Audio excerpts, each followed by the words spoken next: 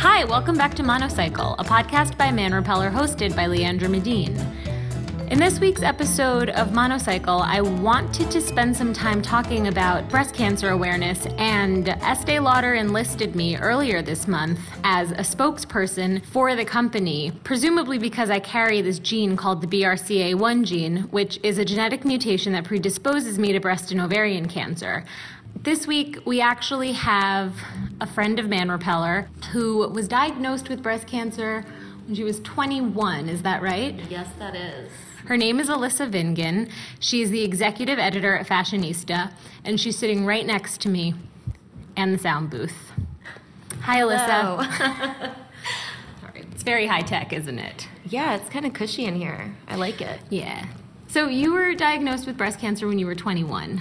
Yes, I was a second semester senior in college, and it's a big light at the end of the tunnel. I was at Tulane in New Orleans, so it was going to be a really cushy 6 months for me until all of a sudden it wasn't.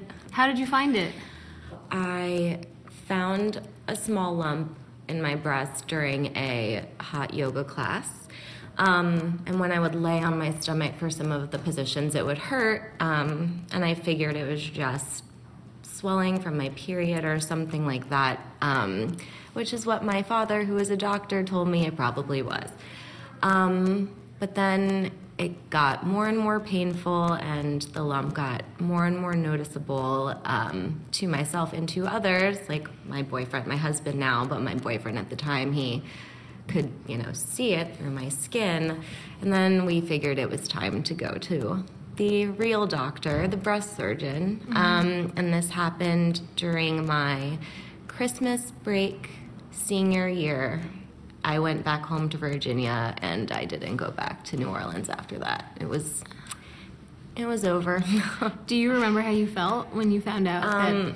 My mom and I like to say that we kind of blacked out. Like, I remember being at the doctor, and I remember waiting, and I remember my phone going off and me just ignoring it, and I remember the doctor telling me that it was definitely cancer, even though we had just done a biopsy and I wouldn't have the results for a few days.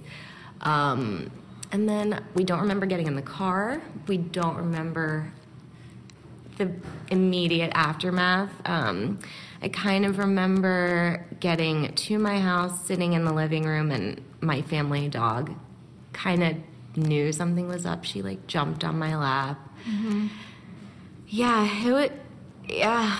There's no words really. It didn't feel real. It still kind of doesn't. And then in the couple of days waiting for the results, even though we all just accepted that it was what it was, there was a lot of crying, a lot of not leaving bed, a lot of screaming, cursing, etc.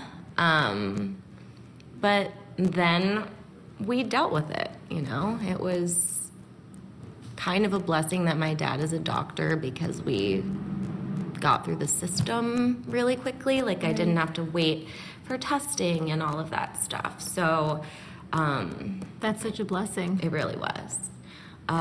So I got, CT, MRI, all of that in the days leading up to Christmas. My family's Jewish, luckily, so we don't have this looming doom feeling every Christmas. And to make a long story short, we found out it hadn't spread past where it was. It was stage 2, but it hadn't spread to the lymph nodes or any other parts of my body. So we just kind of went with the most aggressive treatment we could. I did chemo, no radiation, and then I had a bilateral mastectomy, all within the course of a year. A bilateral mastectomy is both breasts? Yes. Okay. I told my boyfriend, and he was living in New York City at the time, and he drove down immediately to be with me, and he would, drop me off at chemo, and he would stay with me. I don't know. The people who I really wanted to know, I told immediately, and then everybody else I kind of waited until after. When I was an intern at Fashionista right after my surgery and everything. I wrote about what it was like to have just moved to New York and have a buzz cut, which was not cool or trendy at the time. Right. I probably looked a little weird to people. But besides that, I mean, I speak for everybody in my family when I say that you see which relationships are true. Yeah. You see how people deal with tragedy. You see people's true colors come out. And some people can't handle this type of stress and they fall out of your life. They don't know how to react. So in its ways, it had upsides, but generally I try to black it out as much as possible. You know, I remember once I went to chemo with my mom, my dad and my mom and my boyfriend then, husband now, John, shout out John. We would kind of take turns because some of the chemo sessions would be 3 hours. Yeah.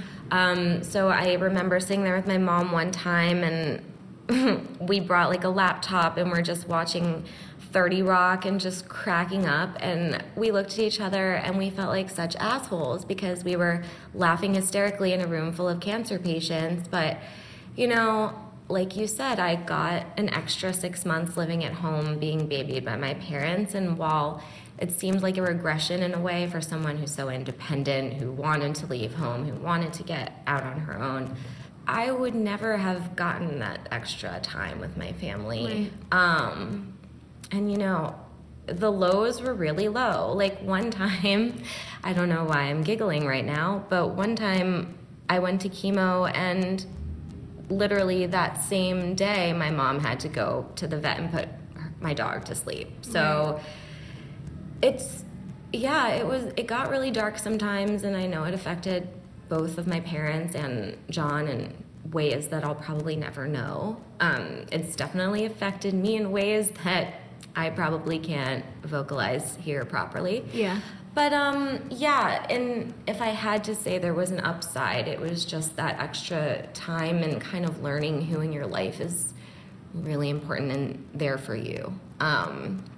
Because for 6-ish months, my life kind of revolved around staying alive, and my social life and my people, I guess, were my nurse, Tina, and my doctor, Michael Danzo, and these people who just became like a network that I counted on both socially and for my well-being. So, Yeah.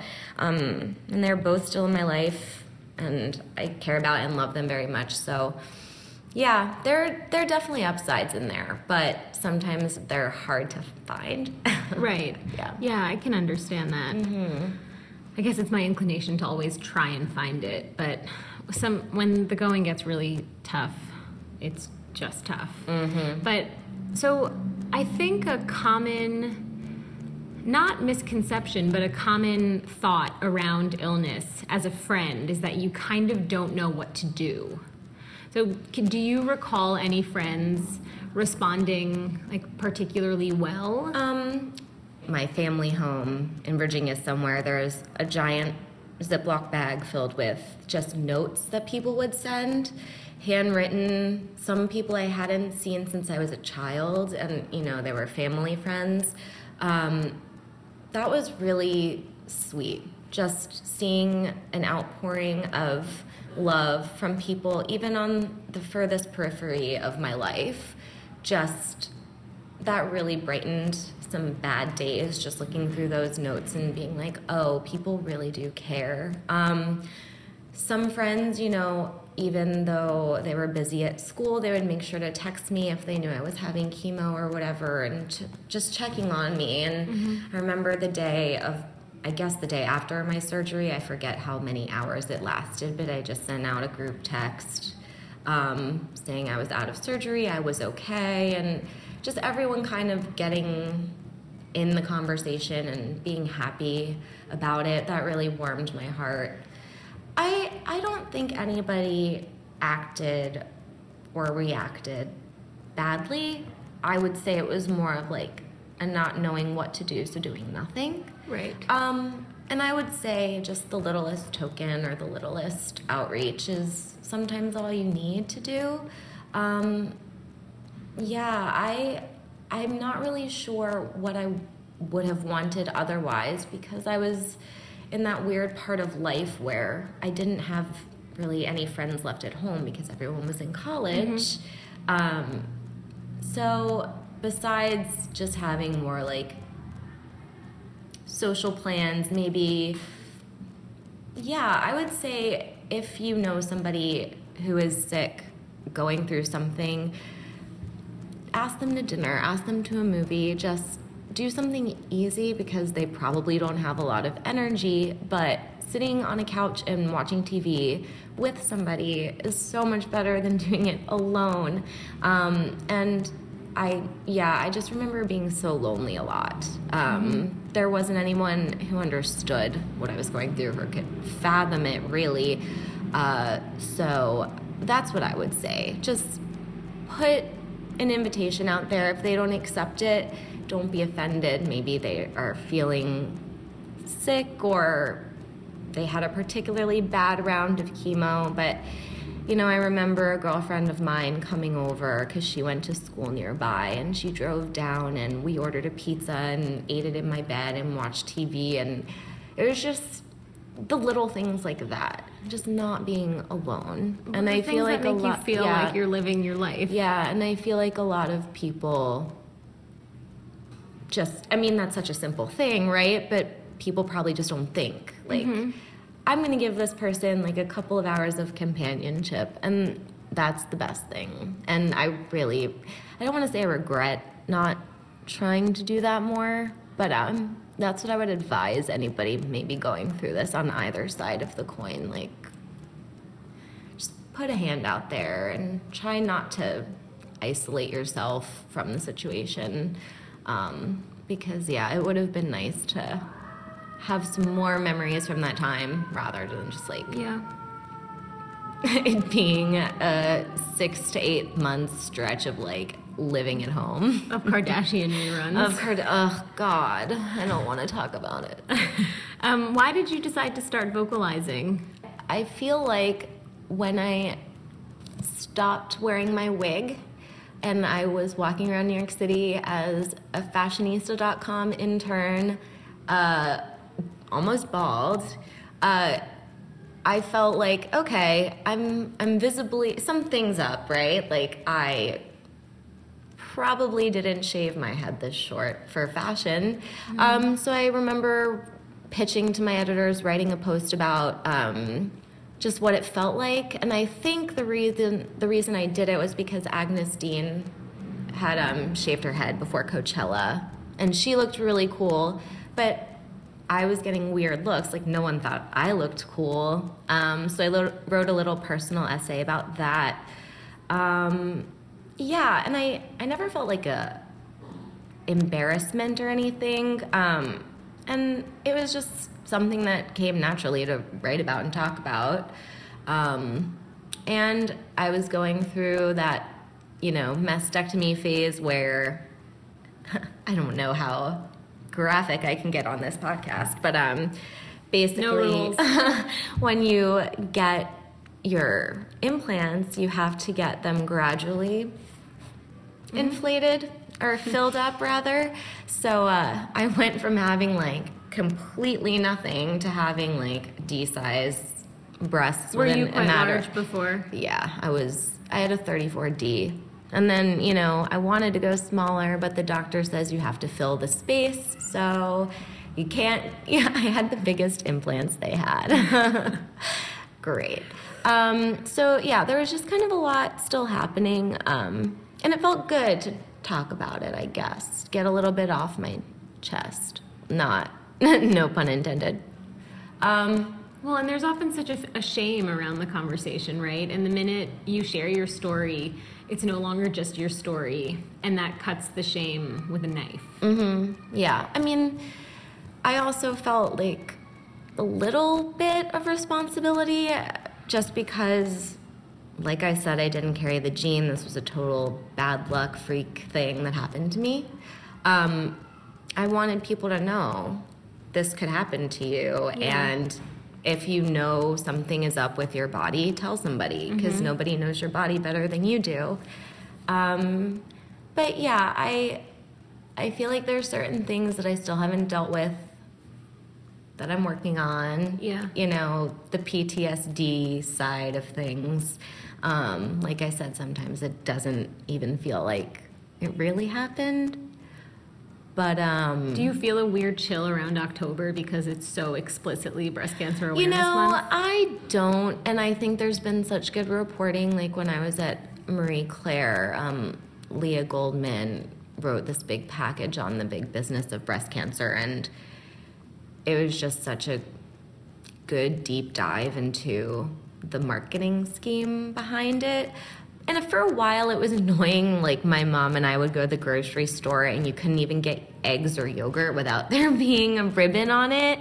But, you know, it's kind of, I'm past that now. I don't really pay much attention. I give back in my own ways. One day when I'm, you know, have enough to, like, donate sizably, like, I know where it's going to go. Yeah. Things like that. That seems like the very, very important thing here. Mm-hmm. And it makes someone who can't quite donate feel really helpless, but the amount of money that's being funneled into research and the advances we've made because of that money is so humbling and incredible. My breast specialist always says to me, and it's something that I remind myself constantly every time I'm giving myself a self-check, that if you play by the rules, you don't die from breast cancer. And I think that's such a strong sentiment. And for someone who has identified herself as like a medicine hater, who prefers the holistic and natural path 10 out of 10 times, just even seeing my dad go through the doors of Memorial Sloan Kettering and come out on the other side when he had stage 3 colon cancer. It's a miracle. These doctors are fucking angels. It's true. And science behind it is no joke. It's so interesting, too, you know? Like, if you educate yourself about what's going on in your body and what the chemo is actually doing, it's crazy. And I am not a math and science person at all, and I was fascinated by it. And, you know, it's getting more and more advanced all of the time. You know, it's not a death sentence at all. You feel something's off and you get it checked out early, even if you think you're being paranoid. Like, it could be the thing that saves you. You know, if I would have waited another 6 months to tell somebody I was in pain, it probably would have been, I don't want to say too late, but at least my prognosis would not have been as good as it was from the get-go. Right. So for someone who wants to get involved, is sort of in the spirit of the month, can't necessarily donate, but just wants to do something, what do you feel like is the best route? That's a good question. Aside from straight donation, you know, I think educating yourself is really important. Yeah. And I know that's probably a non-answer here, but I just think that this is the kind of thing that happens to somebody else mentality is very real. And it, you know, doesn't always happen to somebody else. Yeah. There are a lot of great organizations out there, obviously. The Breast Cancer Research Foundation, and there's this Look Good, Feel Better program, which is really great. I know so many beauty companies donate product, and teaching women who don't have eyebrows and don't have eyelashes and don't have hair how to beautify themselves. That was invaluable to me. Just not looking sick, because I didn't feel sick most of the time, but I certainly looked it. So what did you do? Well, I got really good at applying false eyelashes and drawing in what was left of my eyebrows. Got a wig, got a couple wigs, which are really expensive, by the way. I got really good at self-tanning, because when my skin had a little glow, I just feel like, I look like myself. Yeah, absolutely. Which is half the battle, I think.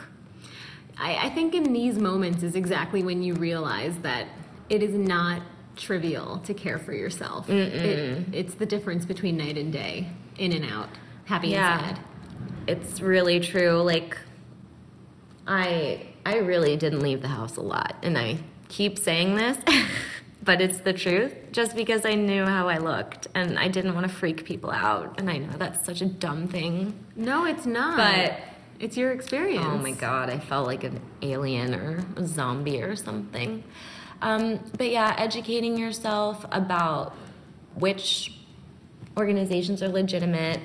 Also, just take care of yourself. And also, don't listen to what people tell you. If people tell you cancer doesn't hurt, don't listen to them.